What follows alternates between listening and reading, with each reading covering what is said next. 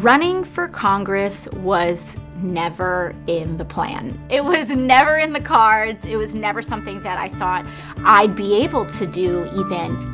I think that as we look across the country, women don't just want to talk about women's issues. We want to talk about everything that's important to our economy, to jobs, to our children's futures, and that's what we focused on in South Dakota discussions.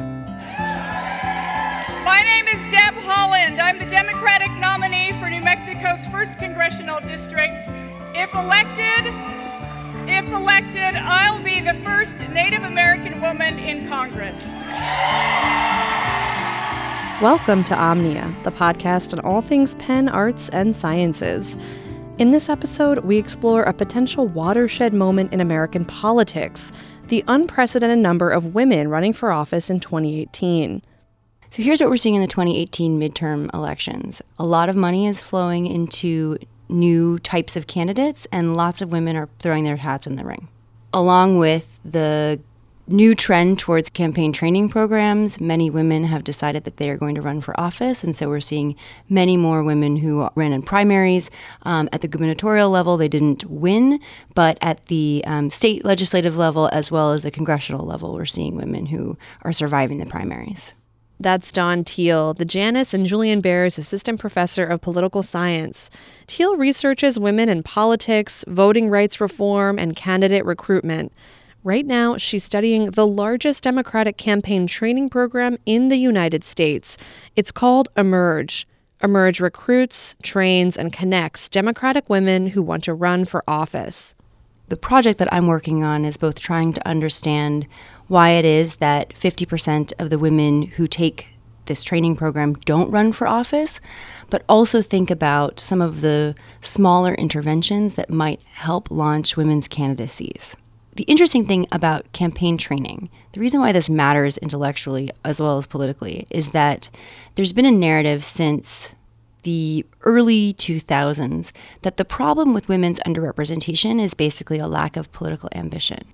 Many people think that it's psychological. It has to do with that women's political ambition or lack thereof has to do with gendered processes of socialization where women are encouraged to have more communal goals from a very young age, whereas men are allowed to have more individualistic goals. These are stereotypes, and I'm not convinced that they are true. These stereotypes, she says, don't take into consideration bigger issues. Teal calls them structural factors. They have nothing to do with a candidate's individual personality and everything to do with big systems. For example, in Europe, it's easier for women to hold political office because of the political system there. In the United States, we have an electoral system where the winner takes all. So the person who gets the most votes gets the office. It's a different system than many of the European countries that have proportional representation. In those systems, parties get allocated seats based on some rule that's linked to how many votes they get. And so many of the quotas, electoral quotas that have been adopted in other countries are in part saying 50% of your list has to be female, or even more stringent and more effective for increasing women's representation, that every other candidate on the list has to be a woman. So what does that have to do with political ambition? It means that in a European country, you can come up through a party system and get on the list after, dedicated service within the party.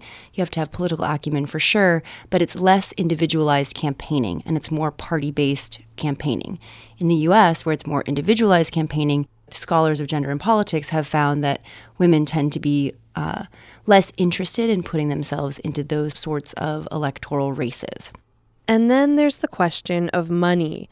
Male candidates just tend to have more of it. Women and men's financial profiles as candidates look very different from one another. So men are much more likely to get donations from men than they are from women, but the majority of donations to most female candidates is coming from women. But women give in smaller denominations than men. And so any given woman may be able to, at the national level at least, raise as much money as men do, but they're doing it in smaller denominations. And so that actually means they have to work harder for the same bottom line. Arlie Hochschild is a professor at Berkeley. She wrote a book called The Second Shift about how a lot of women work full-time jobs and then work another full day at home. Even if these women are married to self-proclaimed feminist men, in the final analysis, they're still doing much more household labor. Hochschild's explanations about women, labor, and power have fallen out of fashion, but Teal says they're still useful when it comes to understanding the barriers that have kept women out of politics. There are old arguments that say, look, when women work and contribute less to the household income, and when they contribute more, they do more labor in the home. And the reason has to do with, gendered socialization, masculinity, and things like that. But the idea is even women who work full-time jobs who contribute 50% to the household income may be doing more labor in the home, which gives them less free time. I think that it's probably fair to say that women do 100 hours of labor a week. They tend to do 1.5 hours more labor in the home per day than men when they are married with children. If you have 1.5 hours fewer per day, then that's 1.5 hours fewer to do hobbies or politics. And these low-level political jobs are kind of like hobbies. 2018 is seeing a record number of women running for office. Despite these obstacles, it's not the first time female political engagement has experienced a surge. When Teal looks at our political moment with the rise of nativism, populism, and anti-internationalism, she thinks of the early 20th century. That time period, too, saw a rise in female political action. And the early 20th century was a moment of very high mobilization of women in so many different domains. So, the tenement movement, the sanitation movements, the educational movements for primary schools, for public schools, and all of these things. And I think that what happened in the late 90s and the early 2000s, kind of coasting on a couple decades of economic growth and technological improvements, was that people got complacent. They thought that things were going to be okay no matter what. And so it seems that the kind of silver lining of this moment is everybody realizes, or many people realize, it's actually their responsibility. Like, you can't just free ride on the political actions of others because things won't get done or they will be done poorly. And so now, you have to step up. This has been a presentation of Penn Arts and Sciences.